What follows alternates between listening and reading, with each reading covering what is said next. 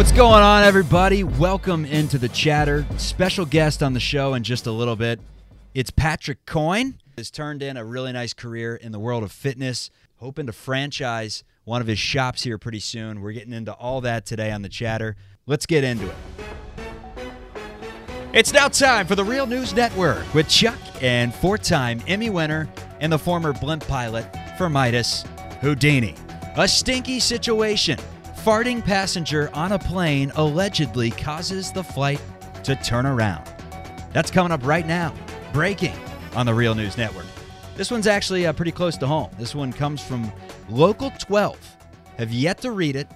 Was this in Cincinnati is the question. And unfortunately, it was not. It was in New York, so we can't blame the Skyline breakfast. But here's the first line. A gassy man apparently caused a big stink aboard an American Airlines flight. This according to a viral social media post. One of the quotes, we all breathed a sigh of relief when he was removed. Let's start with that quote. Let's start with everything I just told you before we get into any more details. What are your thoughts of this? I gotta dive deeper into this story. I was in a group chat just laughing my ass off at some of the quotes that allegedly happened on this plane. This guy was just...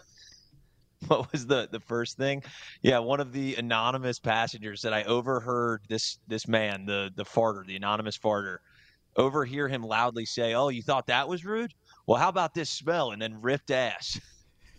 I don't know what provoked that comment or quote. I don't know what provoked that comment. And while kind of funny to overhear, it was uncalled for, especially coming from a grown man on an airplane. For a plane to turn around, I'm assuming it wasn't due to the smell of the fart. It had to have been to this guy's aggressiveness. He was getting a little bit too out of control to the other passengers and probably to some of the workers on the plane about how bad his ass smelled. Apparently he was grabbing people's heads and putting them towards his ass and telling them to breathe in. So no, that's not serious. That's not serious. Is it? I may have exaggerated the last part, but this guy was out of control, okay? I just can't imagine that a plane would, like, you go up to the pilot, like, sir, we have a disturbance in the back. And they're like, oh, God, like, what happened? Like, what's going on? And they're like, a man, he had Taco Bell before he got on. He cleared out the whole back, like, 6 aisles. And they're like, all right, immediate landing, like, emergency landing now. I mean, it's outrageous. But I guess everybody was happy to see him off the plane. He was just ripping ass on this plane and then telling everybody else they're rude as fuck. He's like, you're rude, you jackass. And then he has the audacity to yell at everyone for eating smelly food while he's just farting all over. I mean, I guess the question is, would you, if you were 2 hours into a flight to Austin, Texas, apparently this was Phoenix to Austin. Let's say you're like an hour in. I guess it's hard to say without being on the plane, but would you not rather them just put your head in your shirt and just finish off the plane rather than turning around and resetting the whole damn trip because some guy can't control himself? Sounds like they just couldn't go on anymore. Like he was just this big of a jackass. Here's another quote, and I love how this article's calling him Fart Man. After they said, you're the rude one here, Fart Man replies, that's just so low class. Another guy pops in and rebuttals, well, you're back here in economy with the rest of us. Then it says people laughed. That's when the flight attendants reportedly intervened and said, that's enough to the man that passed the gas. Soon there was an announcement on the plane that everyone was returning to the gate. So everyone's like, you see what you just did, Fart Man? We have to turn this entire, it's like the Chris Fart, I'll turn this damn bus around. That'll end your precious field trip. I mean... here's another quote. We get back to the gate and the flight attendant comes back and informs Fart Man that he will not be staying on this flight. He simply replies, I don't understand. And she says, we'll talk about it off the plane. This speaks volumes of, like, I'm 30 years old and I cannot contain my laughter thinking about this guy just farting up and down the plane. Farts still play. They're still funny. I don't know if it ever ends. Like, it'll never end for me. Like, this guy was a maniac menace farting up and down the American flight to Austin, Texas. We got to get this guy on the podcast. I'd love to sit down with him and just really dig into kind of what he's all about, because this guy was willing to remove himself from a flight because he wanted to stand up for what he believes in, and that's farting all over the plane and then telling everyone else that they're rude as hell. And on the way out, smell you later, folks. there's something about the airport that brings it out of everybody. Like everyone is on edge. That's where you see the most blowups. And I've kind of always wanted to be like on a plane where somebody goes like does something insane, like the viral plane lady. No, everybody on my plane, like on my flights, have just been very calm, very normal. Maybe a guy reclines his seat a little bit too far than what is humane, I would say. But other than that, I think the airport, because dude, you're constantly in a rush. You're anxious the whole time. You're trying to get from point A to point B. You got to get to your gate. You got to get through TSA. Everyone's pissed off. Their flight's delayed, and I think it just bubbles up into people that they kind of lose their minds completely. And then if you throw in a couple termy beers, a couple, a 10 if you're delayed for 2 hours, some guys get hammered, some chicks, and start saying just wild off the wall stuff. I think that's the science behind why you see these people. This is probably what happened to Fart Man. He probably got delayed a couple times and said, I've had enough. I've had it once, man. I got on the plane. 5 minutes later, someone starts acting up, and we haven't gotten off the ground yet. They eventually come back to his seat, and they say, sir, you got to go. And that's where he started apologizing. He's like, no, I'll be good. I'll be good. It's like he was trying to, call their bluff. And they're like, no, you got to go. And he's like, no, I'll be good. This is after he was just cursing people out, going nuts. And they're like, the realism of it sunk in. And he realized, like, no, I got to be somewhere. I got a work meeting in the morning. I was just having some fun cocktail shots with these people I met from New Hampshire. I can't get off this plane. And they're like, no, sir, you got to go. You just called the flight attendant an asshole. Like, we don't allow that here. He's like, no. It was one of the great things I've seen in my life. How about this one, though? On a plane, have you done this before, where you have your luggage, you have your backpack on, phones in your left hand, you may have some chow mein in your right. Terrible thing to bring on a plane, by the way. Very tough to eat. Anyways, you're walking down the aisles. It's way too small. They need to give you more wiggle room. You're walking down the aisles. You walk past your seat. Rarely happens. But every once in a while, you just walk 3 things past your seat, 3 aisles past your seat. You turn around, and there's a stampede coming at you. And you just have to wait in the back with the flight attendant for like 5 minutes, looking like a jackass with all your luggage. Have you ever experienced that? That's brutal. Sounds like something you probably do quite a bit, but I've done it. I don't think I've ever done it where I just miss I'm usually pretty locked in, checking the numbers, like where is my seat? I'm very locked in on that. Sometimes you have to put your bag, though, all the way in the back because they don't have any carry-on space at the top or whatever. They make those like like a 6 inches wide, and they're always shocked. They're like, we have too many carry-ons. So sometimes I've had to do that where you have to sit you have to go all the way to the back of the plane even to get back up. So you sit back there like in the toilet area and wait your turn. So I've dealt with what you dealt with, Chuck. It's happened.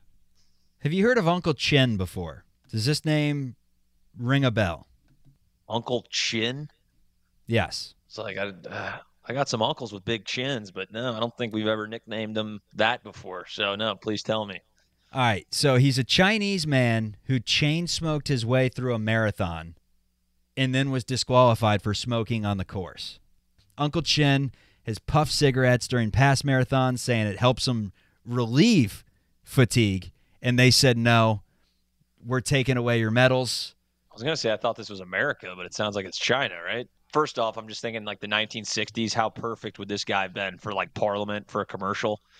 It's like I'm the best marathon runner in my country. And he ran it in 3 hours and 33 minutes. The marathon prohibits open defecation, trampling on flower beds or green spaces, and smoking. 3 very different things. The smoking, it's not a performance-enhancing drug. You would think he'd be okay. It helps with fatigue. He gained internet fame 2 years ago when he was running a race with a cigarette in his mouth, and he placed 574th out of 1,500 runners in the marathon. So they're not taking away his medals. He finished 574th. He may finish in the top 10 if he stops smoking so damn much. The rules committee, like when they met, they were probably like, they had to have an emergency meeting about banning cigarettes during marathons. I mean, they never thought that was coming, right? I mean, it's the last thing you would think. I mean, I guess you said they banned open defecation. I don't know if you saw the one with the speed walker in the Olympics that the guy just shit his pants and he just kept walking with shit just coming down his legs the entire time. He was just ripping through this race. So I guess that guy can't be running any marathons. That's probably why he does a speed walking one. But interesting stuff. Wow, that guy. First, he embarrassed himself in front of thousands of people, and then had his participation taken away. He crossed the finish line. He said, "I did it! I finished my first marathon." And rules and regulations came over and said, "No, actually, you defecated, sir. You're out of here. Hit up the laundromat. See ya." How about the over-under game, Houdini? This is a good one. Set an over-under for things that you can eat. Simple game. Let's start with, I want to start with something that I feel like I could eat a lot of and see if I can take you down in this. Let's start with glazed donuts. How many glazed donuts do you think you're setting the line on if your life was on the line and someone sat you down and said, look, and I often think about this, these situations.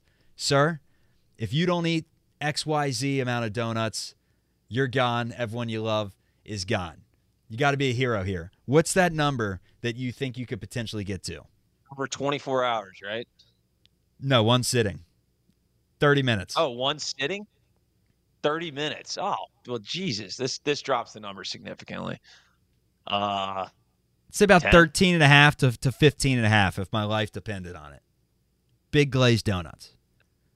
15 and a half in 30 minutes? My ass, dude. Yeah, right. My life's on the line. Maybe you said an hour. My life's on the line. Yeah, if my life was on the line, sure. Well, that's the game. That's the over-under game. I could do 15 if I had a loaded gun to my head. I would be able to eat 15 in 30 minutes. Would I puke? Maybe. All right, this game sucks. We're switching segments. The over-under game is dead. We need new segment ideas. Over-under, you're not going to be like the MySpace Top 5 and be a staple on this show. That segment sucked. Anyways, I had some thoughts about the college basketball landscape as a whole. Nowadays, I watch college basketball, and back in the Big East, when Cincinnati played in it, you'd watch Louisville-Cincinnati, and you'd recognize all those names. Francisco Garcia, Taquan Dean, Terrence Williams, Peyton Siva, whoever it may be. There were villains on other teams. And you say, well, yeah, that's Louisville, big-time rival. Notre Dame, Luke Herringody, Kyle McElharney, Jack Cooley, Pittsburgh, Levance Fields, Sam Young, DeJuan Blair. You knew like 4 or 5 guys on the opposite team. Why is it that nowadays you watch your favorite team play, the game ends, and you're like, I don't know one player on that other team? Cincinnati just lost to Oklahoma a couple days ago. Top 20 team in the country. I finished that game and did not recognize one name from the other team, process one name, know who beat us. It was just like I'm laser focused on my team at all times. Is that age? Is that like, what is this? I do think a lot of it has to do with just the landscape of our colleges now, because all of you'll check Kentucky's roster and they will have 8 new players. Duke's roster, 7 new guys. UConn, all these teams are shuffling people in and out. They're transferring back and forth, and I think it's hard to build a brand. And probably actually a lot of it has to do with the fact that you're not getting 4-year studs anymore. All the superstars are gone after a year, and they don't have the chance to develop into the Perry Ellises of the world at Kansas, right? We all knew Perry Ellis. I feel like that's the last guy I remember that didn't play for UC. Could you even name, if you had to guess, who's going to win, who's going to be All-American, first-team All-American this year? I could give you like Zach Edey and maybe Dickinson. And then outside of that, maybe the kid from Kansas, the other kid, McCullough. Yeah, and then I could name you, and then we could turn around and name you like the entire 2005. We could be like, 2005. Let's go with Rashad McCants. Let's go with Raymond Felton was probably there. Let's go with Andrew Bogut. You can name all these guys back in the day. When I was younger, I was dumber. But even like our rivals, even like Xavier, it just doesn't hit the same way it used to. I don't hate them nearly as much. I don't even know anyone on their team outside of 2-3 players. It didn't used to be that way. You knew every player on the roster. You hated them. And it was every team in conference. And one of these days, one of the days in the past, I don't know when it was, it just flipped. And you just are laser focused on your team. You're bantering about your team to your friends at all times. And it's never like, that other guy on the team killed us today. you just watch the game so much differently. And maybe that's just me. No, I think you're right. Maybe it's turned a little bit more into the baseball realm where it's like everybody knows, like I know all the Reds players, unless you're a diehard MLB guy. I don't know, literally, I don't even know a single player on like the Tampa Bay Rays. I have no fucking clue. And I think that's safe to say for a large majority of people that watch the Reds. Maybe that's happening to college basketball. And again, I think it's because the teams change every year. It's impossible to keep up. You got the JUCO transfers, the NIL stuff. I think the biggest difference is now we're worried about cold plunge. We're worried about a podcast. There's just so much going on in adulthood to where you feel like it's an era thing. But I bet if we quiz some of the 12-year-olds out there that love college basketball, and even some of the grown men out there that live for college basketball, they may be able to name the starting five for MSU. But I could do it in like 2007. I could do it in like 2013. I'll throw out my Drew Neitzels. I'll throw out my Shannon Browns, my Maurice Agers. I still love college basketball equally.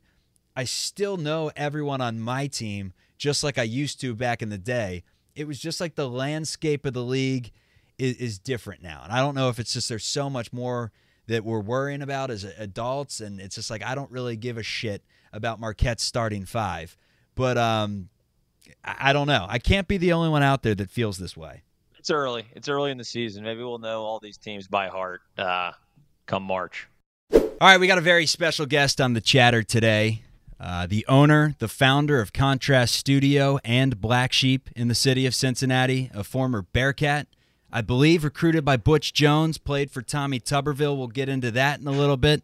Really good football player, had a modeling stint that we'll get into, but it all started for him at St. Bart's, and he has a story that he doesn't know about, but I'm about to give it to him right here, right now. All right. First time I was ever introduced to Patrick Coyne, and welcome to the show, by the way. Thanks for coming on. Thanks for having me, fellas. I appreciate it. So the St. Bart's story, I think we were in the fourth grade. We're playing St. Bart's. Patrick Coyne is on the other team. Okay. On the other team, shooting free throws, nails one. We get back to the huddle. Our coach is going nuts on everyone for not playing good defense whatsoever. But they get to our big man. They say, "You're okay." That kid on the other team, whatever number you were, that kid's in fourth grade, and he's got a full set of armpit hair underneath there and biceps on him and everything. But that's Pat Coyne. I still got the armpit hair, if you guys are wondering. I still got the armpit hair. I hit puberty probably in around that time. I remember being actually in a gym class and taking my shirt off, and kids are staring at me like, "What are you guys looking at?" You're like, "You got armpit hair." That was kind of the first sign that I knew I was going to be an early bloomer and a kind of a peak guy, kind of peak early. So yeah, young. I've had a beard since 8th grade.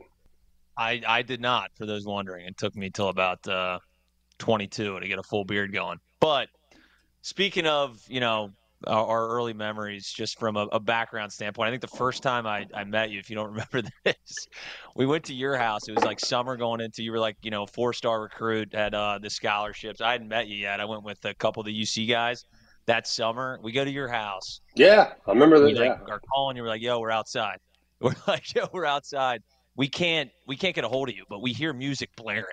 So we're like, "All right." We go we're with Kevin Highland. We go downstairs, open the back room, and you're shrugging 9,000 pounds in a gym in your basement. You're like, "Oh, what's up, fellas?" And I'm like, "Holy shit, here we go."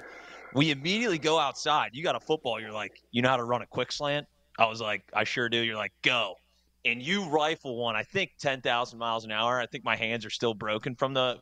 You said where I went wrong, and you've kind of noted that. I've read some articles over the years where you mentioned that about your football career. Obviously, you were highly touted. Dude, I had 3 snaps at the University of Cincinnati at quarterback, and I had maybe 8 to 10 special teams. I really didn't play much, and people were just like, "Yo, I found out you didn't play." It's like, I don't hide behind that. I'm not scared of that.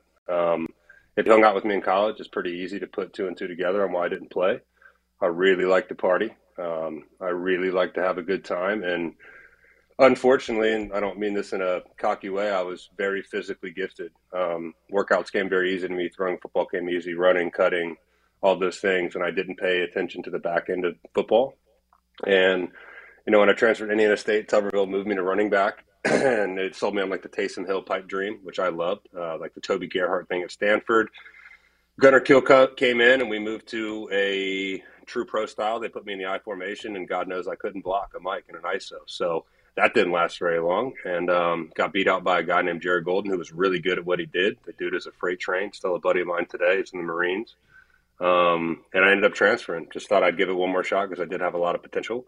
Transferred to A&E State, started 2 games there, meniscus surgery, another concussion, and honestly, I was on the borderline of getting medically disqualified.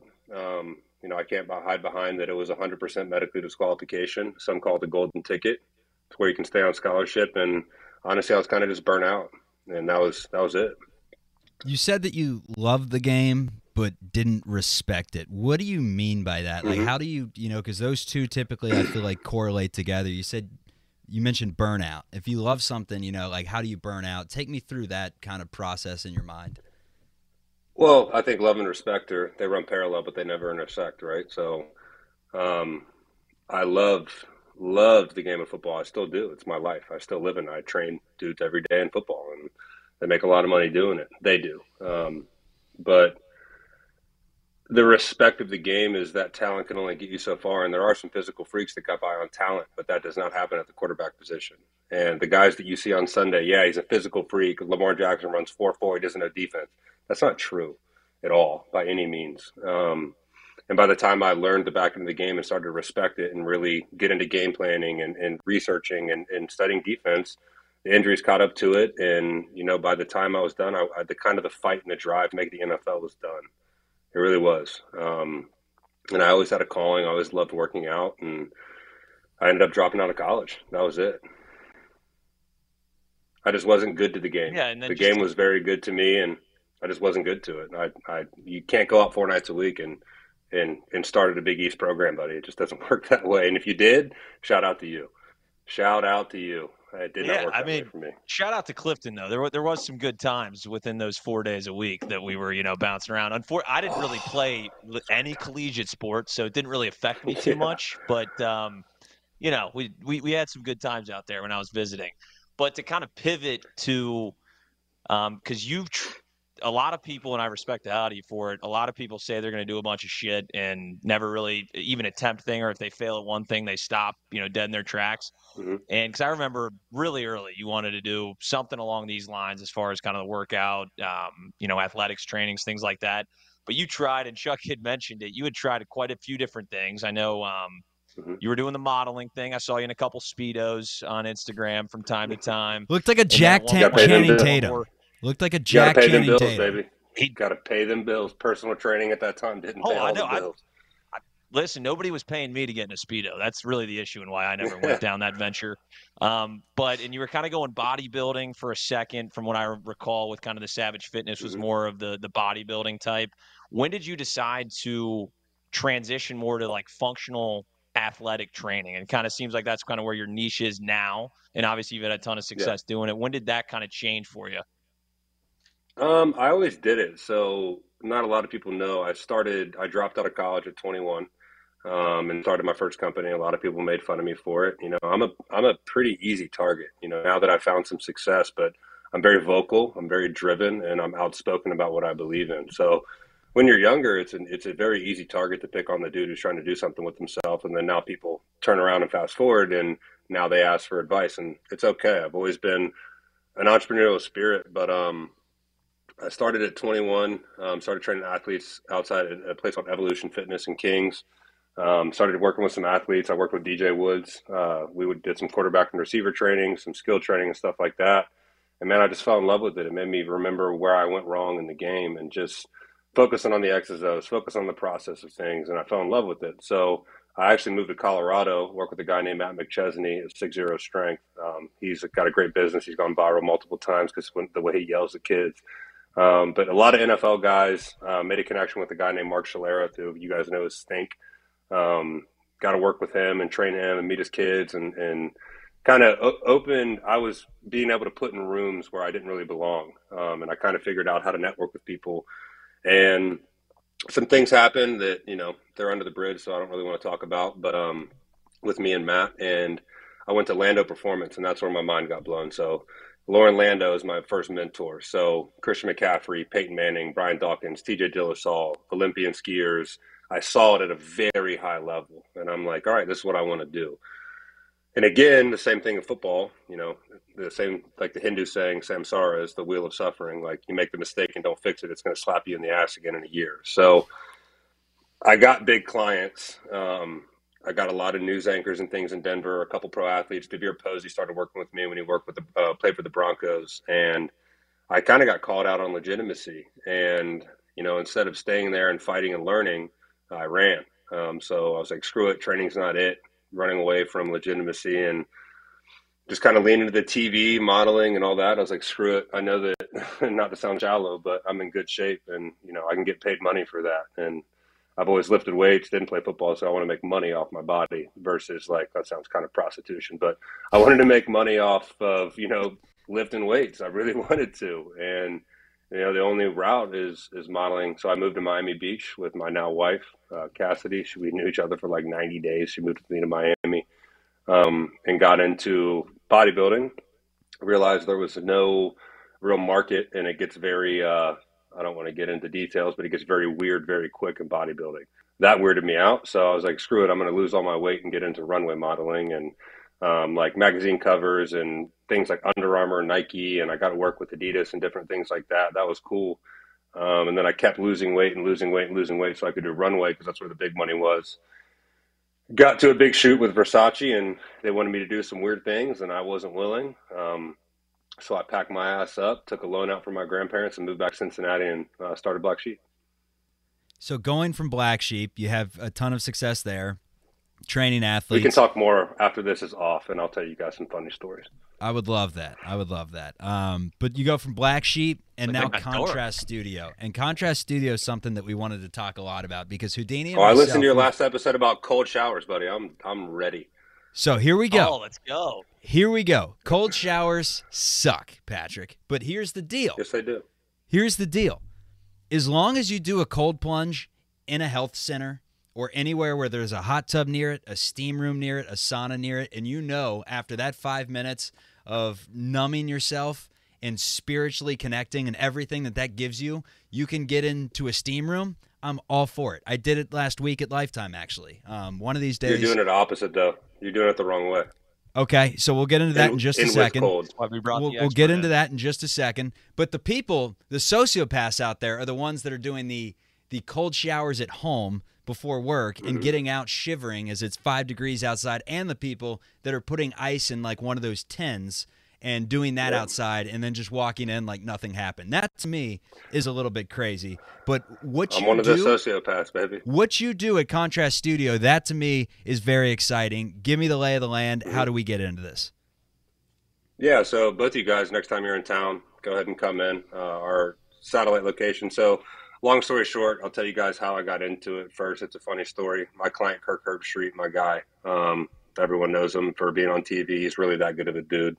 I've been with him for 3 years now. And being an entrepreneur is not easy, dude. It's very, very hard. And I was running a growing business, and it was, 16-hour days, 6 days a week. And I was starting to burn out. And I talked to Kirk. I'm like, hey, man, how do you do this?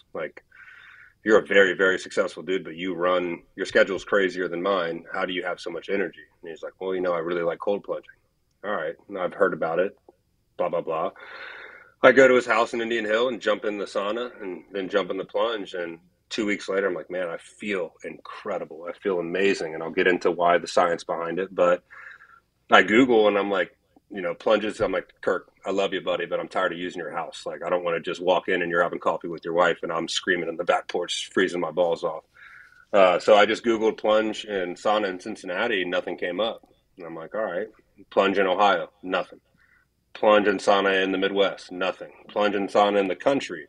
There was 2 franchises that were doing something similar, but not exactly what we're doing. We've actually kind of shifted the culture in the country of what people do and how they view it because our success so fast. And I brought it to my business partner and friend, Chris Ciccanelli, who owns Pure Romance. A lot of people know what Pure Romance is. Yes, it is a sex toy company, and he is uberly successful, a true international businessman.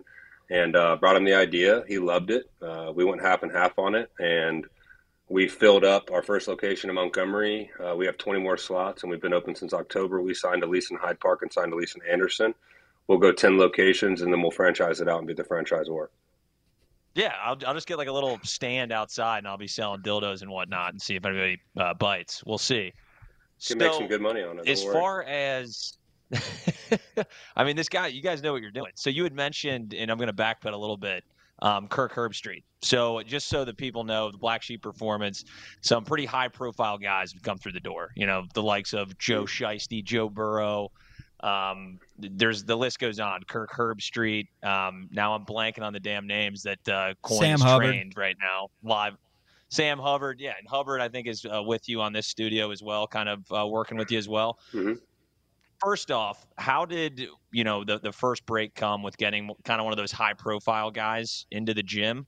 The first big break, I think. So I probably trained 8 to 10 NFL guys in different professional sports in the likes of Denver and Miami, back and forth, just because of who I mentored under as a big name, and people were curious if I had the same intangibles as him. In Cincinnati, kind of a crazy story. If you guys remember Marcus Rush, who went to Moeller, went to Michigan State, played 7 years in the NFL. Of course. Great guy, freak. Yeah, great guy. He was training D linemen at Black Sheep Performance in our old gym before I had expanded.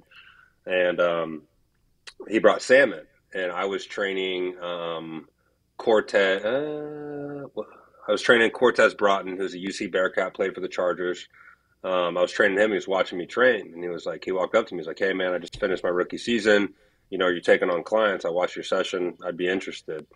And he never left. We're about to enter our 6th off season together. We're about to also expand my gym to 25,000 feet together. And it's a very, very, very good friend. I was over at his house, helping him out on his cast last Friday night. So with him, he introduced me to the Bosa brothers, Ezekiel Elliott, Michael Thomas, like Carl Lawson, Jonah Williams. Over COVID, we had 52 NFL guys in the gym, freaks. And, I got to go on some cool trips with Sam and train some good guys. And then all of a sudden, Joe gets drafted to Cincinnati, and I get a call. And it was always my dream to train a Heisman Trophy winner and a first-round draft pick. And, his agent calls and is like, "Hey, man, listen, this is what I need. This is what I want. And I heard you're the guy." And it's just word of mouth at the highest level. You never market yourself to other pro athletes. It only comes from reference of other pros. And Joe shows up the next day, and I work with him for the first year before his rookie season. Didn't have a bad rookie season. So that turned into I wonder who his trainer was. Like, obviously he had a trainer as a kid and everything. It happened to be Ohio University's Houdini. Shout out the Bobcats. But OU's and Chuck. Okay, my bad, Chuck. But so OU's head strength coach Dak Nodstein was there. He trained Jimmy Burrow, great guy. Joe's dad was a defensive coordinator at OU. He started working with Dak when he was 14. Joe, who was OU's strength coach. So when Joe was done after his rookie year, he was like, "Hey, I want to work at Black Sheep again. Would you care if my trainer comes?" And I'm like, "Who's your trainer?" He's like, "Dak Nodstein, but he needs a job. He can't only work with me." So I met with Dak and basically took him from OU, gave him a huge raise from what he was getting at OU. And he's now my director of performance going on year 3. Oh, I didn't even know that. Yeah, shout out OU. Yeah, so shout out OU. You're so stealing Dak was our there strength full time. coaches, So though, man. I got to do what I got to do, man, for the city. Damn. But I'm trying to win a Super Bowl. But so Joe's trainer is Dak Nodstein. I trained Joe for the first year and then brought on Dak because Joe's a very interesting guy. He likes what he likes and loves Dak. And it's a great relationship. Yeah, He's the in there plan every is day. someday. The Golden Goose, we have 2 of them, Matthew McConaughey being one. Someday maybe we'll get him on. We just have to go to his alma mater in Texas and talk about how I actually know McConaughey's trainer. Okay. All right, networking. This is networking, Coyne. This is how the big breaks are made. Mark Megna at Anatomy 1220 in Miami Beach. Works with Wahlberg or McConaughey, sorry. I've been driving a Lincoln since long before anybody paid me to drive one. I didn't do it to be cool. I didn't do it to make a statement. I just liked it. Okay. So we'll work on McConaughey. Saying that Coyne sent me. Yeah. And then Burrow's the Golden Goose in the sports world someday because we're going to talk Athens. We're not even going to talk big. I will tell you right now, he will not do it. Yep, no matter I know. What money you throw at him. Yep. He's done what, 2? Dude, man. He's I think Yeah, he did like and Pardon My Take, and he did like the Nelk Boys, right? he did. He actually did Bob the Sunday Minery. Conversation at Black Sheep. So I met Caleb Pressey, good guy. Oh yeah. So the Sunday Conversation actually came to the gym because he was like, if you're doing it, you're coming to me, and I'm at the gym, so I'll see you there. And he's comfortable in the gym. We have cops actually patrolling when he's in there. Because when he first started with me, there was people showing up and waiting, driving down hours. It was not good. And like right after he tore his ACL, there's people waiting out in the parking lot, and he's like crutching in as fast as he can get into the gym, and they're hounding him. So now we have a relationship with the Blue Ash PD that they patrol when he's in the gym. I'm just envisioning Houdini and myself walking in with all the podcast equipment for a little on-site visit. The cops tackling us. Like, who do you know? No! We're trying to get in with Burrow. But, yeah, good to know up front that that's not happening. We won't try. We'll just keep working at McConaughey and his trainer. He's a show, good dude, man, and maybe I can get a quote for you guys. I'll text Joe and see if I can get a quote. If you ask him a question, I'll get the question to him. Okay, yeah, we are trying to figure out what his favorite sandwich place was in Athens, Ohio. So maybe we can figure that out. Text me what you want. I'll shoot it to him, and I'll send you the message tonight. Perfect. Ask Burrow. New segment. New segment. One of the segments we had, the MySpace Top 5, we talked about the hardest workouts to us in history. I had some good ones, like slow motion pull-ups, 6 count down, 6 count up, eccentric. Pull-ups suck, yep. Yeah, I had the Bring Sally Up song. I'm sure you've done that, where you hold with the isometrics on the bottom. It's like 2 minutes and 30 seconds. That's brutal. Houdini was just standard, Houdini was just like standard lunges and Bulgarian goblet squats, split whatever squat. it may be. To you, Bulgarians suck. Bulgarians suck, dude. they If do you're doing suck. the right way, But they to suck. you, the hardest workout in history, whether it was something Like you did at personally, UC, or what I make people do. I would say personally, the hardest workout you've ever done at UC or in your fitness day or your modeling days, I should say, whatever the hardest thing you ever did was to add to the MySpace Top 5. I took steroids. I worked out hard, but I took steroids. Breaking. It's a good shortcut. Yeah, not when I was in college, but everyone always claims all this fitness influencer bullshit that they're natural, and it really upsets me. But that's another story. Coyne, So, have you seen? if you Sorry guys- to cut you off. Have you seen The Reacher on Amazon? I have seen Reacher, yeah. That guy claims he's natural. Is that bullshit? That's got to be the most bullshit I've ever seen, buddy, right? It's not even close. And I can give you guys some tips. So one is the complexion of the skin, so it ups your red blood cell count, so your test is high, so your skin is red as shit. 2 is the density of your skin, and basically it gets really lean and like shark skin to where veins pop out that never have before. And listen, you cannot put 30 pounds of muscle, lean mass on in 6 months without gear. And I don't look down upon it, but just be honest about it. There's guys in the league that take it. There's guys that, claim natural and sell and make $10 million off poor innocent people that think they can look like them with their stupid ab routine. But it doesn't work like that. It just doesn't. All right, thank God. But, So I'm okay. like, God, I go to the gym, a decent amount, and I can't put on any goddamn muscle, and it's because I'm not on the You gotta gear. come to- Maybe I'll get on Or steroids. you gotta come to Black Sheep, bro. You're in the city and haven't even come see me or Contrast. So I'm kind of hurt. You know what? I need to. How far is that damn drive? You're out. It's Hey, out in Blue Ash for those who don't know. Teffy T's in there 2 days a week, baby. Oh, Mel Teffer. Is he? Yeah, our NFL analyst. Our producer. But long story short, probably. So if you guys remember, I came into UC at like 240 pounds. I was too big, and I missed weight my second weigh-in, so I had to lose a pound a week till I got to 225. I used to drink Bud Heavies back in the day before I found tequila and a nice cab. So I used to pack on LBs every can I drank, and I missed weight. And I had to stay after a grueling workout, and this is no bullshit. I did 225, 20 sets of 20 on my back. So back squat, 225, 20 sets of 20. It took me 4 hours. So I was doing reps of 1. So say like the 10th set, I was doing 20 individual reps. And then all of a sudden, they're like, Coyne, you're dragging ass the next day of practice. I'm like, well, coach, I can't fucking feel my legs. I can't move. So I was sore for 3 weeks from that. We used to do 100-yard prowler races, which were grueling. Like literally pushing a sled 100 yards doesn't mean the human body is not meant to reach that capacity. So that sucked. What else did I do? Modeling, I lost 80 pounds of muscle and got off steroids to do runway. So I used to do 2 hours in the morning on the treadmill, on incline, running. And then in the afternoon, I would put a hoodie and sweatpants on and do sprints on the beach. And I was completely out of it because I wasn't eating food and would have to text my wife where I was in Miami to come get me and drop a location. So, I've been putting myself through hell for a little bit. So till I found out what real training is, and you get smart. You just get smarter as we get older. But I make these NFL dudes do some hellacious stuff. You don't have to do 4 hours straight of squats to attain your goals. No, you're actually overtraining and really, really doing some bad things to your nervous system to where it could cause some bad hormone damage and different things like that. So, yeah, not smart. Yeah, I stuck to the Wendler 100 last night. I don't know if you've heard of this one, but another friend of the program, Alex Fine, he put this workout program together. And the Wendler 100, you put a 45-pound plate on the bench press and you do 100 reps in as few sets as possible. Last night it took me I racked it probably 6 times, 6 minutes or whatever. I mean, for you, that's easy after doing that squat challenge. But for the regular human beings out there, in terms fitness-wise, that's pretty difficult to do. So I'll give myself a pat on the back for that one. That's the impressive, Wendler 100, That's impressive. folks.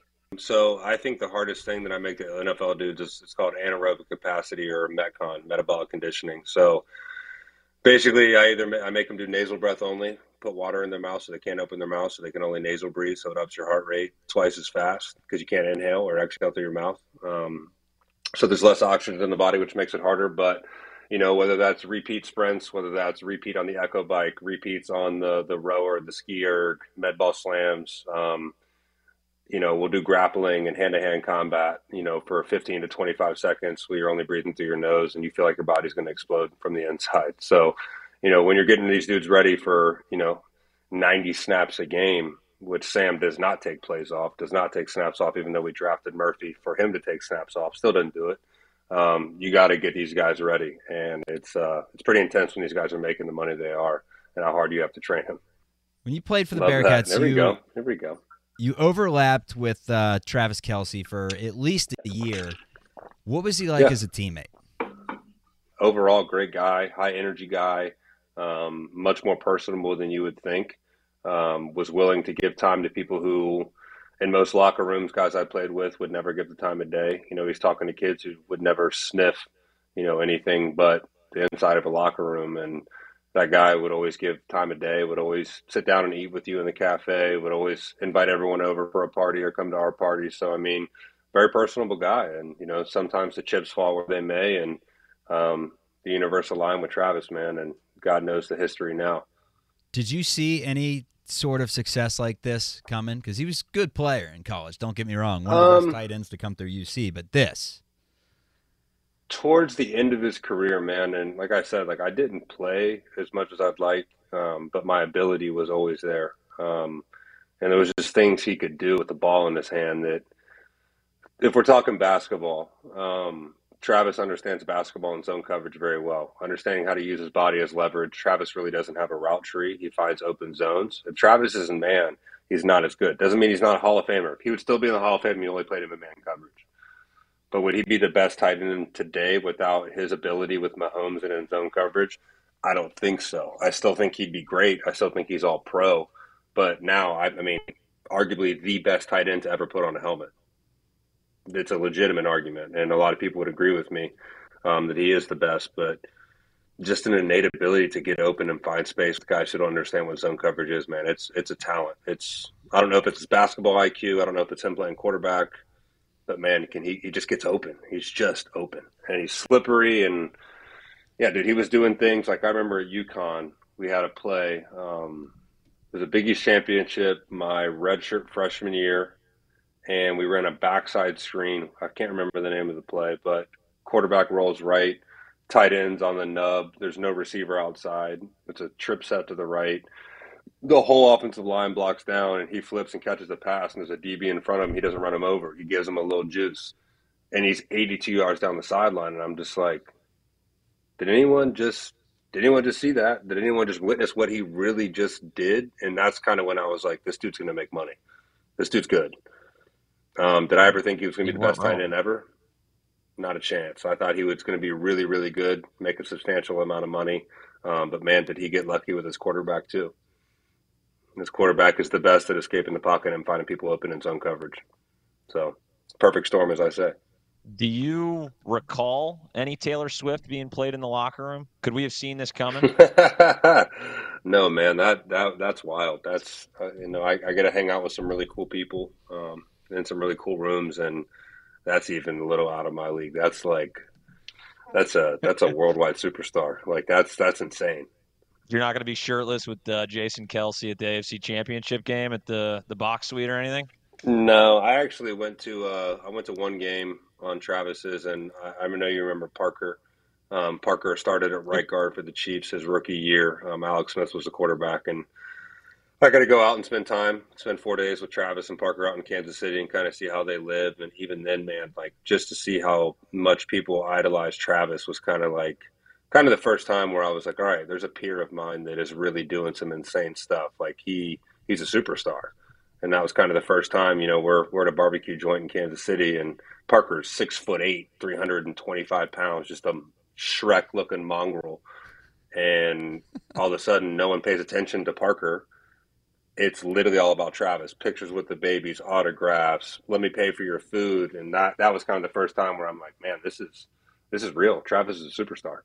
All right, so to pull this thing full circle, starting as the kid with the armpit hair at St. Bart's in the 3rd grade and chest hair in the 4th grade, going from big-time recruit as someone that was supposed to be one of the faces of Cincinnati Bearcats football in the Big East, getting recruited by Butch Jones, seeing your football career cut short by injuries and just really not being 1,000%, I guess, mentally invested in the game until it was too late. Yeah. Modeling career into the fitness career. Was there ever that moment where it was like, I don't know if I can keep up with this lifestyle anymore?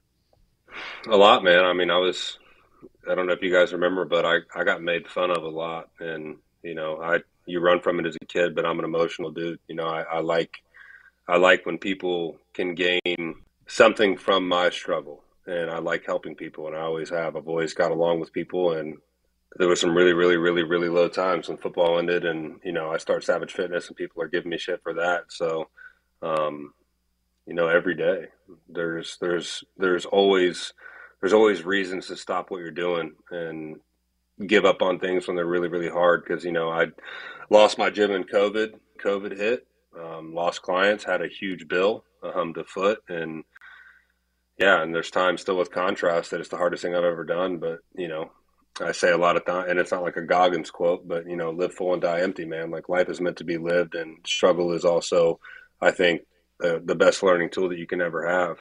I just think it's worth, you owe it to yourself to truly do everything you can with every second and minute you got, or, don't give a shit and drink Budweisers every night. You can go ahead and call it quits, but as long as I got some breath in my lungs, I got some shit to do, and I got some people to help. So when you focus on the task at hand and the people that are depending on you, and, I got now, 35, 40 employees. So, there's people that really do depend on my actions, my mindset, and, my consistency. So if I give up, I'm leaving a lot of people hungry at night. So if you're not failing, you're not moving forward. Quote of the day. If you're not failing, folks, you're not moving forward. Failure's Coyne's great. Got some all-time quotes just on the Rolodex. I need to start implementing some of that shit because that just fired me up. That little.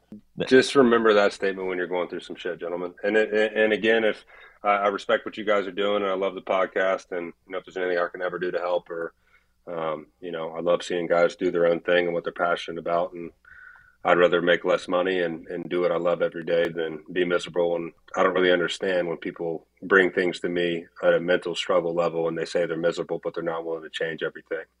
And the dollars at the end of the day don't equate to happiness, man. So, I'm making more money than I ever have in my life right now, but I still feel like the same 21-year-old kid with a lot of doubts and a lot of struggles. So it is what it is. Focus on what you do, not what you make. No doubt about it. Thanks for coming on. That's Patrick Coyne. Check out the location. Give me the exact location of Contrast Studio. Contrast is right by Carlo and Johnny in Montgomery.